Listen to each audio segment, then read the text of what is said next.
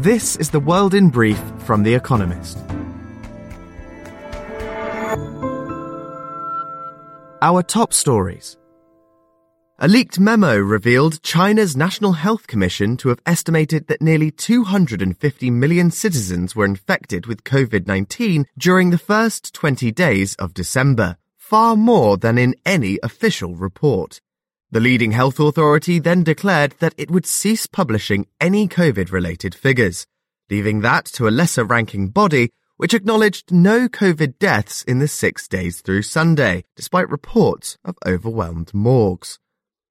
Provincial health authorities predicted the current wave would last about 3 months, peaking in January. Taiwan's defense ministry said China sent 71 warplanes and 7 naval vessels on strike drills, rehearsals for conflict, into its air defense zone within 24 hours. China had condemned an American spending bill that included military assistance for Taiwan, accusing both countries of escalating their collusion and provocation. Tensions have been especially high since Nancy Pelosi, the Speaker of America's House of Representatives, visited the island in August. A Ukrainian drone attacked an airbase deep within Russia, reportedly killing 3 people. Although the drone was shot down, its debris proved fatal. The Engulfs base lies 500 kilometers from the Russia-Ukraine border and is used to launch missiles. Kremlin forces, meanwhile, fired up to 40 rockets at Ukrainian cities on Christmas Day, despite Vladimir Putin, Russia's president, saying he was ready to negotiate peace. Toyota produced 833,104 vehicles in November, a record for the month, with global production at the Japanese carmaker 1.5% higher than in November last year. Although the supply chain crunch of car parts caused by the pandemic has eased somewhat, the rising cost of materials, COVID in China, and a shortage of semiconductors is still restraining production. South Korea scrambled warplanes and fired warning shots after unmanned drones flown from North Korea violated its airspace. South Korea spotted the aerial vehicle crossing the military demarcation line separating the two countries on Monday morning. The last time a North Korean drone was discovered in the south was in 2017, but 2022 has been a record year for missile testing by the north. Electricity returned to most of the American homes plunged into blackouts by winter storms over the weekend. At its worst, 1.8 million households were without power. The harshest toll was counted in upstate New York, where at least 13 people were killed by extreme cold and related disruptions around Buffalo. Dozens are believed to have died around the country. Iran's Revolutionary Guards arrested 7 people linked to anti-government protests, including some British dual nationals who were trying to leave the country.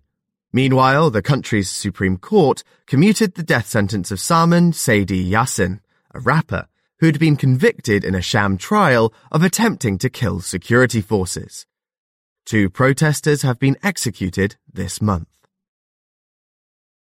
And fact of the day. 78%, the share of French people who support the legalization of assisted dying.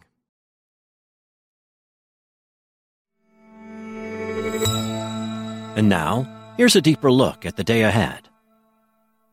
2023 in preview. How might the war in Ukraine play out? This week, we are looking ahead to next year's big stories. Today, what will be shaping Europe? As 2022 draws to a close, Ukraine is still an independent state, something few may have predicted when Russia invaded it in February. 3 broad scenarios now seem plausible for next year. The first, and worst, assumes that Russia stabilizes the front lines and rebuilds its battalions. Supplies and arms from America and Europe could dwindle. Western countries might then lobby Ukraine to accept a ceasefire. The second, and far more likely, is a stalemate. Russia might mobilize enough young men to fill trenches and man fortifications without training them to be the effective fighters needed for victory.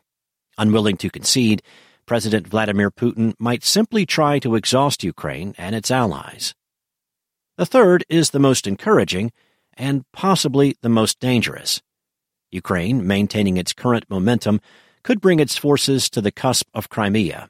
Mr. Putin might then issue an ultimatum: stop or risk the use of nuclear weapons. The world will hold its breath. 2023 in preview. Inflation will be tough for Europe. In 2023, the full economic impact of price rises and the energy crunch largely responsible for them will be felt across Europe. A recession is coming, followed by a painfully slow recovery.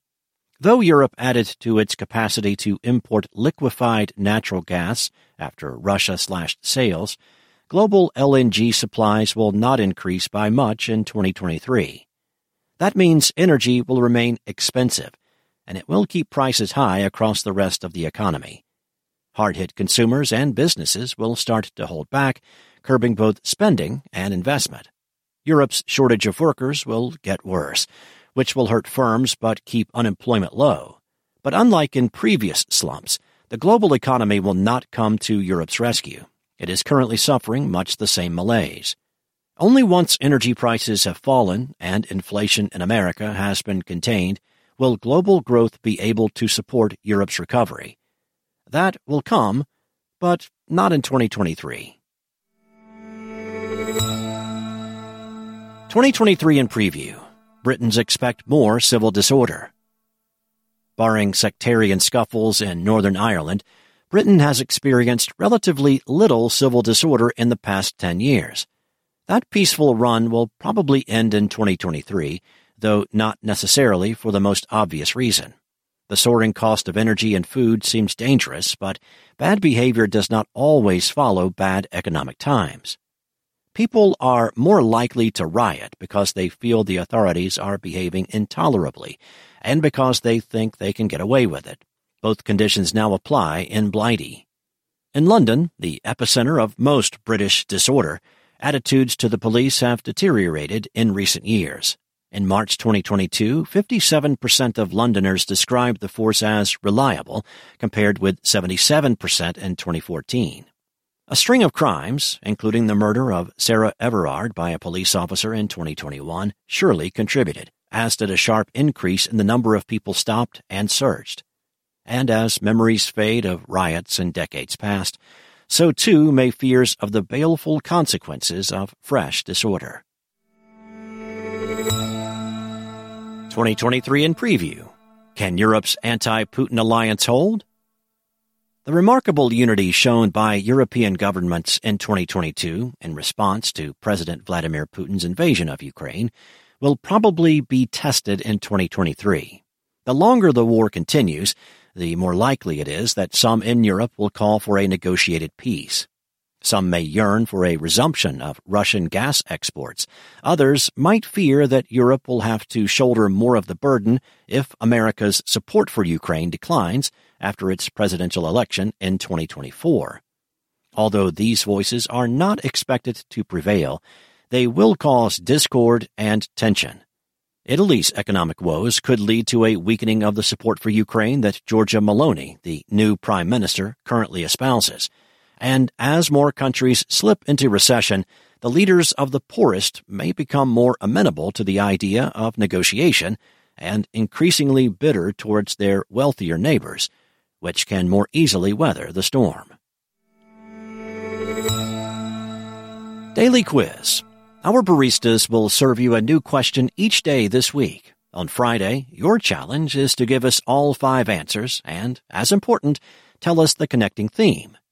Email your responses and include mention of your home city and country by 1700 GMT on Friday to quizespresso@economist.com.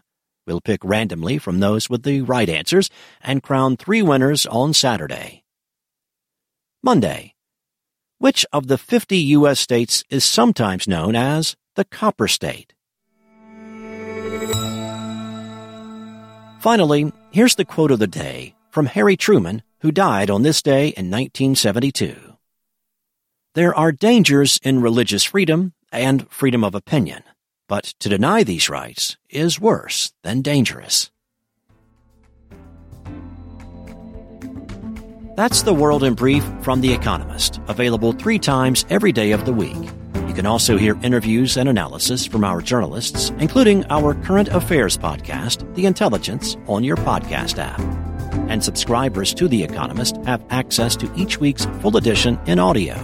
Just download the Economist app to start listening.